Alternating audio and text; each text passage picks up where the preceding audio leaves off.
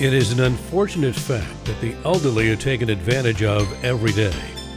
While the estate planning and government assistance laws are quite complex and ever-changing, how do you keep track of them all? Through elder law attorney Michael Cohen. He's there for you to answer any of your planning questions in a way that you and your loved ones will easily understand. Mike has devoted his entire career to dutifully informing and protecting our parents and grandparents, aunts and uncles, anyone in need. Join us now to learn more about estate planning essentials with Michael Cohen and co-host Don Crawford Jr. Here now are Michael and Don. I faced it all, and I stood tall, and did it my way. Yes, my name is Don Crawford Jr., the grateful owner of KAAM Radio and co-host of this Estate Planning Essentials program. Once again, gratefully seeking to protect your family, your assets, and you. And I'm sitting with my very good friend who should be at least your attorney and maybe even your friend as well. He is our attorney, and his name is Michael Cohen. Hello, Michael. Hi, Don. How are you doing today? I'm doing fine, thank you. I was going to ask you how you are, but every time we prepare for this show, it's not MC as in Michael Cohen, it's MA as in mighty adequate, because that's always the answer you give us these days. You're mighty adequate. And is that a good thing that you're mighty adequate? I guess it could be worse. You know, I said that to a friend. My daughters, I have a 23-year-old daughter, and she looked at me with great disdain. She said, how do people answer that question? And so I don't know. I just like messing with her. But yes, anyway. I like it. I think it's very funny. And all the other answers, I'm fine. I'm doing well. And a lot of times people don't really reveal how they're doing. So I don't know what the difference is. But thank you for your time today, Michael. And we do appreciate all the education you've given us over the 5 or 10 years. You've been on the station, gosh, it's almost 10 years now. And today, Michael, we're going to talk about something that we said last week. You're not, which you're not. You don't even play one on the radio, and that is you're not a financial planner.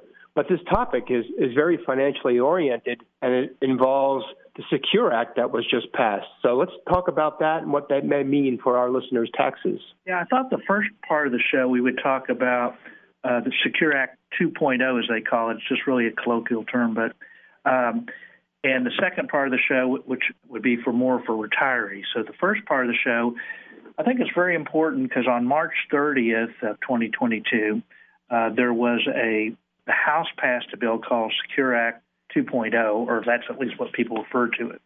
And this is regarding retirement accounts. And this is very important for those people who are still working because there's several different provisions that could be helpful to encourage people to save for retirement. And I think it's definitely going to happen because on the House, it passed bipartisan, like 414 to 5 or something like that, some astronomical amount. So It's going to happen. It's just a matter of what the final details are going to be with other overlapping bills. So there are a few different things that are important. First of all, if you set up a new 401k or 403b, employers a lot of times set up these contribution plans because they get a tax deduction while the money grows tax deferred for the employee on the amount that's contributed for retirement. And a lot of times people don't save for retirement. And so this is an encouragement for people to save for retirement, and people are living longer. So for example, they changed the life expectancy tables just in January of this year because people are living longer. Of course, the longer you live, the more likely you're going to just be disabled too. But at least it's recognizing the fact that we're living longer. Remember, under the original Secure Act that was passed a couple of years ago, they raised the retirement age where you had to make required minimum distributions from age 70 and a half till 72. In other words, if you were not 70 and a half before January 1st, 2020, you didn't have to make your required minimum distributions until age 72. Well, they're going to increase it again. So if you were not 73 before the end of 2022, then you don't have to take out required minimum distributions until you're age 73. And then if you're not, if you were not 74 before the end of 2029, then it could be till 74. And same thing for 2033. If you were not 75 before then you could wait until you're 75. In other words, we're seeing that people are living longer, and you could defer taking out. See, why would you defer? Because your money grows tax deferred, but then when you take out, you get income tax. So a lot of people think, great, the whole idea is to have your money grow tax deferred. That's the whole idea of an individual retirement account. Mm-hmm. You contribute, you may get a deduction, and your money grows tax deferred. But what a lot of people don't like to hear is that when you take it out, you get income taxed. Right. But that's important in your planning, not only from a financial planning standpoint, but we have to think of it from an estate planning standpoint. Is what are you going to do if somebody either inherits the IRA? How we have to look at the different tax brackets and do those people need the income or not? And should we be taking out things sooner or not? And it depends on the factual situation of the family.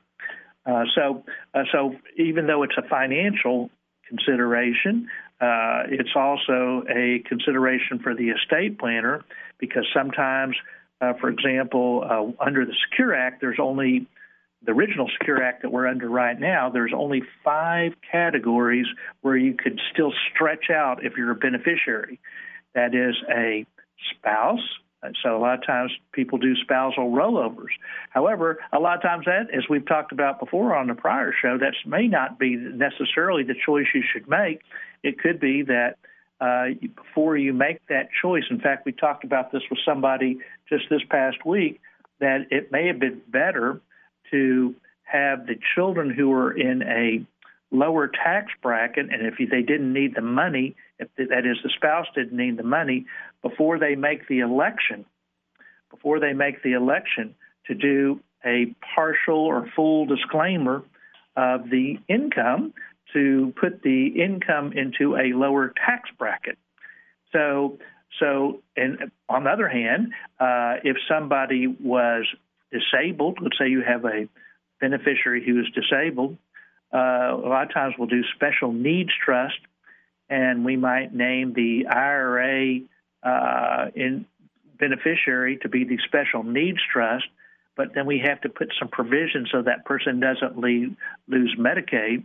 The reason for the special needs trust, a disabled or chronically ill person can still stretch it out over life expectancy.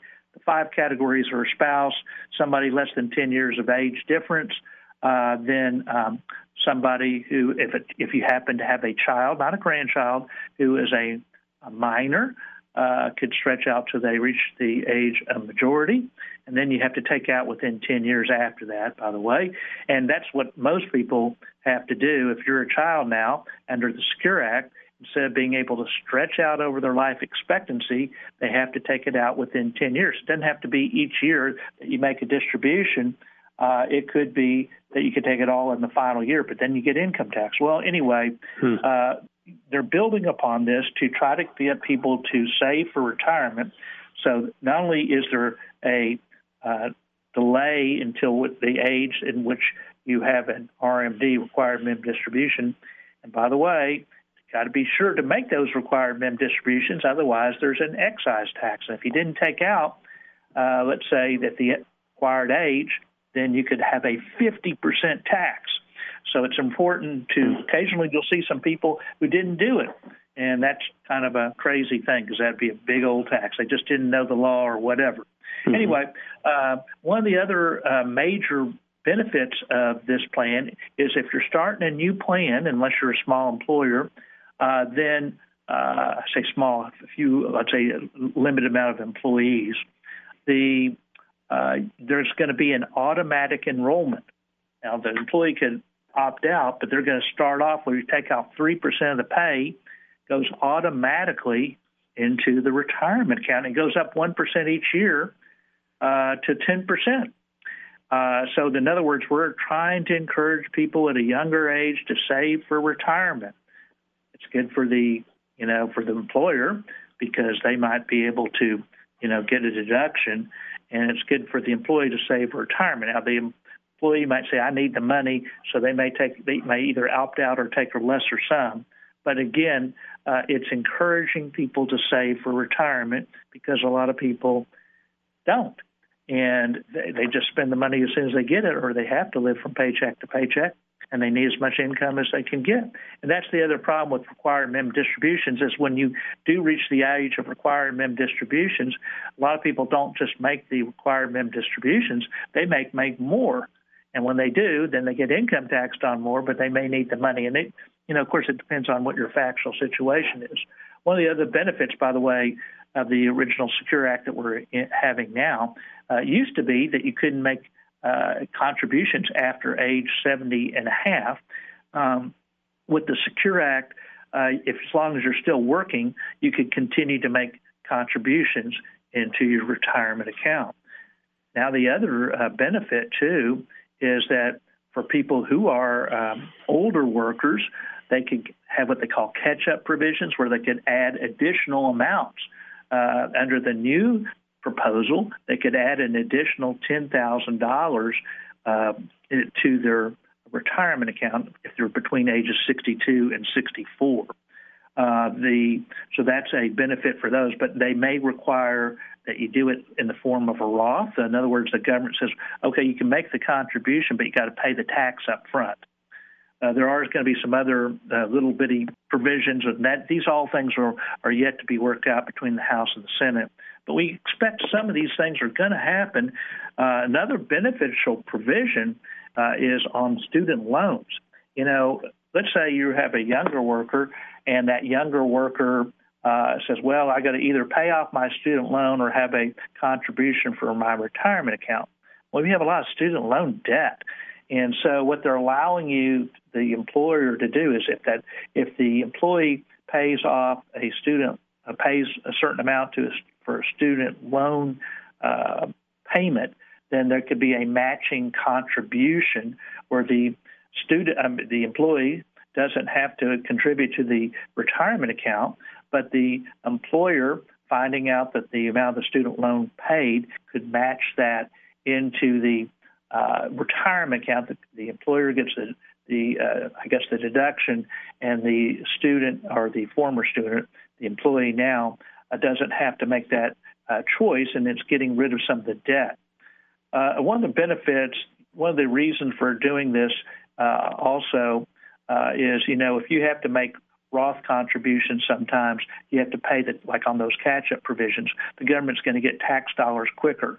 Furthermore, when you do take out the required minimum distribution, then it's just delaying what the tax that's going to be greater at that time.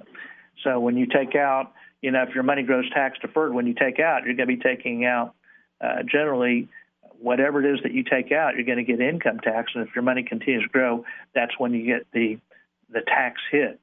And that's why you have to consider in your estate planning on your documents, where should we have these funds go upon death? So it's not just wills and trust. You also have to look at the retirement accounts when you make any kind of beneficiary designation. Yesterday, I have a client where we said, well, she really thinks her husband is a spendthrift, and she didn't really want things to go directly to him, so we have a spouse-only retirement trust. So we have it where even if there's required minimum distributions, that the required minimum distributions could stay at the trustee's discretion, and he's not the trustee. The trustee's discretion to stay within the trust. Now, you could still stretch, but then there's the tax issue of how much taxes there would be, because the trust tax rate may be higher if it stays within the trust. If it's distributed to him, then he's taxed at whatever is distributed to him. But you can still have the stretch. Similarly, if you have a disabled child, which we told you if somebody's disabled or chronically ill, if we name a special needs trust, you can still do the stretch not have them lose public benefits by keeping the assets inside the trust, if that is the desire. So there's all this different estate planning that goes with the financial planning.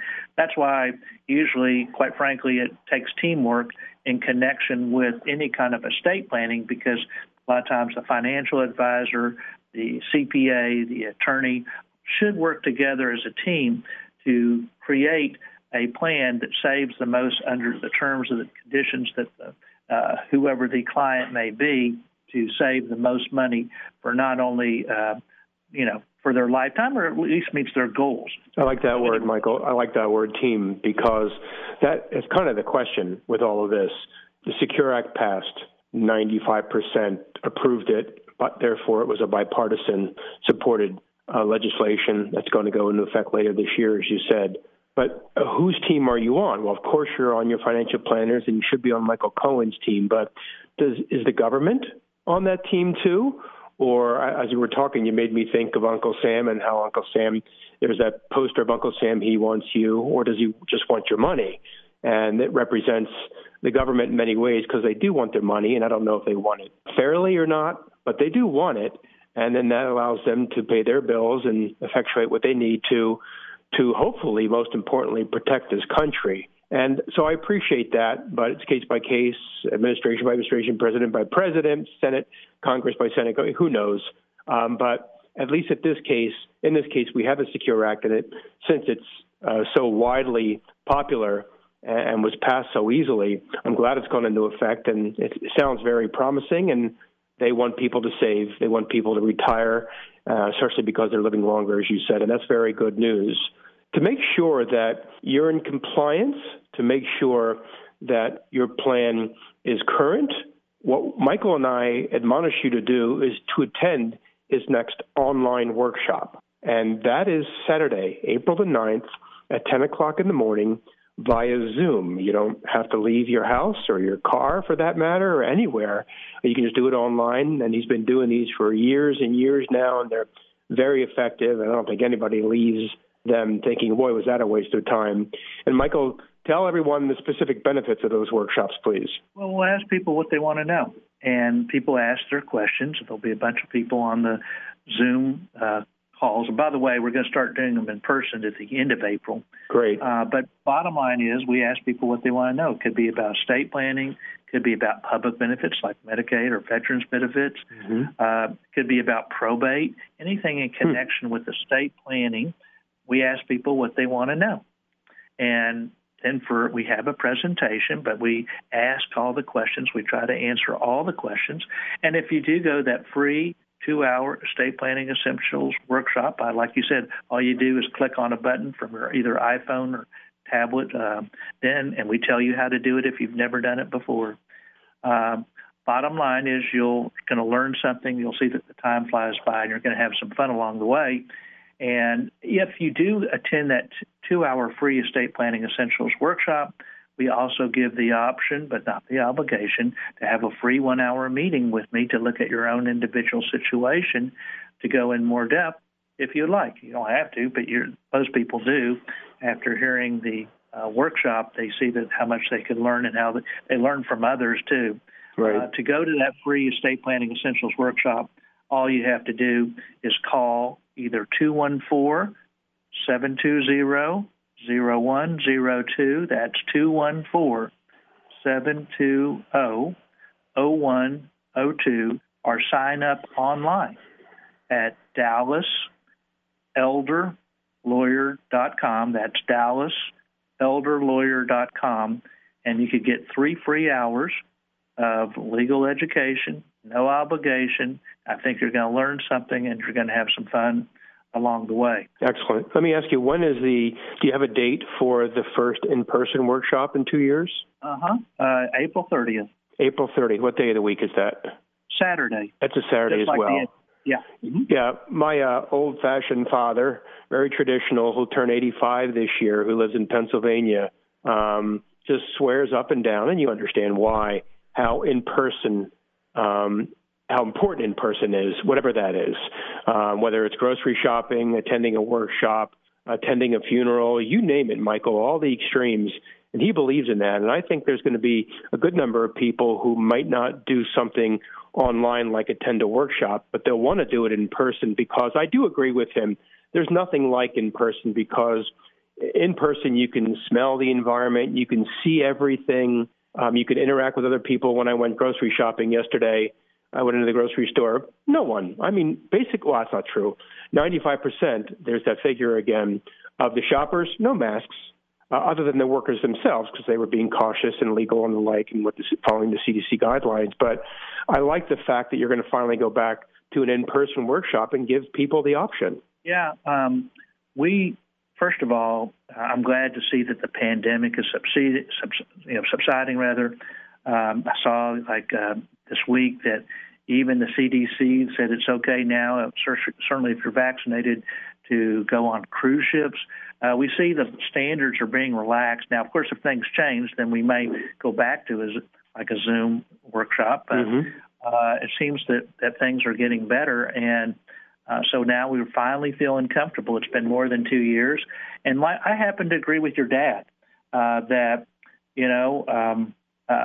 when you're in person, it's really a lot better. You really feel the interaction. You see the other people. Yeah. You it's just definitely better. And I kind of like, I don't like that my kids sometimes communicate with each other by cell phone, by texting each other, and they're right next to each other. Right. What's this thing about talking to people? Right. So I guess I'm old-fashioned too. Good. I'm glad to hear it. I think it is necessary, and hopefully others are going to follow suit, and this is the end, and we don't have to ever use the word pandemic or COVID again the rest of our lives, because it's terrible what happened. All those lives, 1 million Americans died from it alone, I think it was, which almost 1 million. And all that the students, the Wendy's and Stacey Beths of the world, your children went through, my stepson Bruce. In my 58 years, I've never seen anything like this, and I hope we never again realize what we had the last 2 years. So I'm glad everyone's rebounding, and the workshops will be in person at the end of April. So, Michael, about 5 minutes left. What else can you tell us about the Secure Act? Well, I think what I'd like to do in the last 5 minutes is, because I promised at the beginning of the show to talk a little bit for retirees, because the Secure Act is going to benefit mostly those people who have not retired. Okay. So I want to talk a little bit about a few different things that people are not taxed on if you're retired.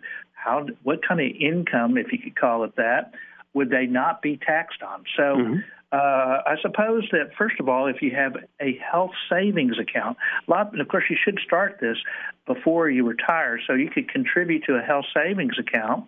I think it's like $8,200, somewhere around there in 2022. That you could contribute to that, and the money, even if you don't use it for medical expenses, it's kind of like an IRA, and that's why it kind of refreshes it's kind of like what we talked about at the beginning.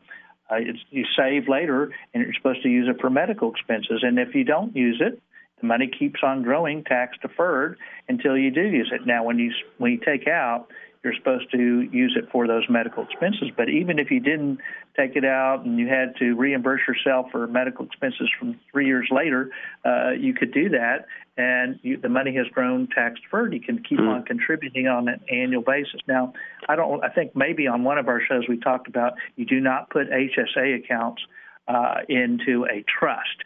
So there's some different planning on HSA accounts, but I think with my limited time, I better go over a few other things that some people do to get income if you're retired without taxation. A reverse mortgage, not that I'm recommending reverse mortgages, but sometimes people have to do that I had somebody who unfortunately has ALS, and we said, well, they really didn't have income. They couldn't make their mortgage payments. So we said, well, they only had a limited life expectancy. We said, well, maybe to defer, since you can't make the mortgage payments and rents are so high now, that maybe you just have less equity that passes on to your heirs by converting to a reverse mortgage, and that way you could have a line of credit, and basically that won't be considered income. It's basically a loan that will be reducing the amount of the equity at the time of your passing. Of course, if you had a Roth, then if Roth IRA, you pay the tax up front. That was part of what we talked about in the Secure Act, that one of the ways the government's going to get some of their tax dollars quicker to make up the cost of the savings is on some of those catch-up provisions. There might be Roths, so they'll be getting tax dollars quicker, plus they'll be getting the tax dollars when you take out those required minimum distributions at a higher amount at a later date. So the government's not being totally altruistic here. But similarly, if you have a qualified Roth distribution, that would not be income. It's just you've already paid the tax.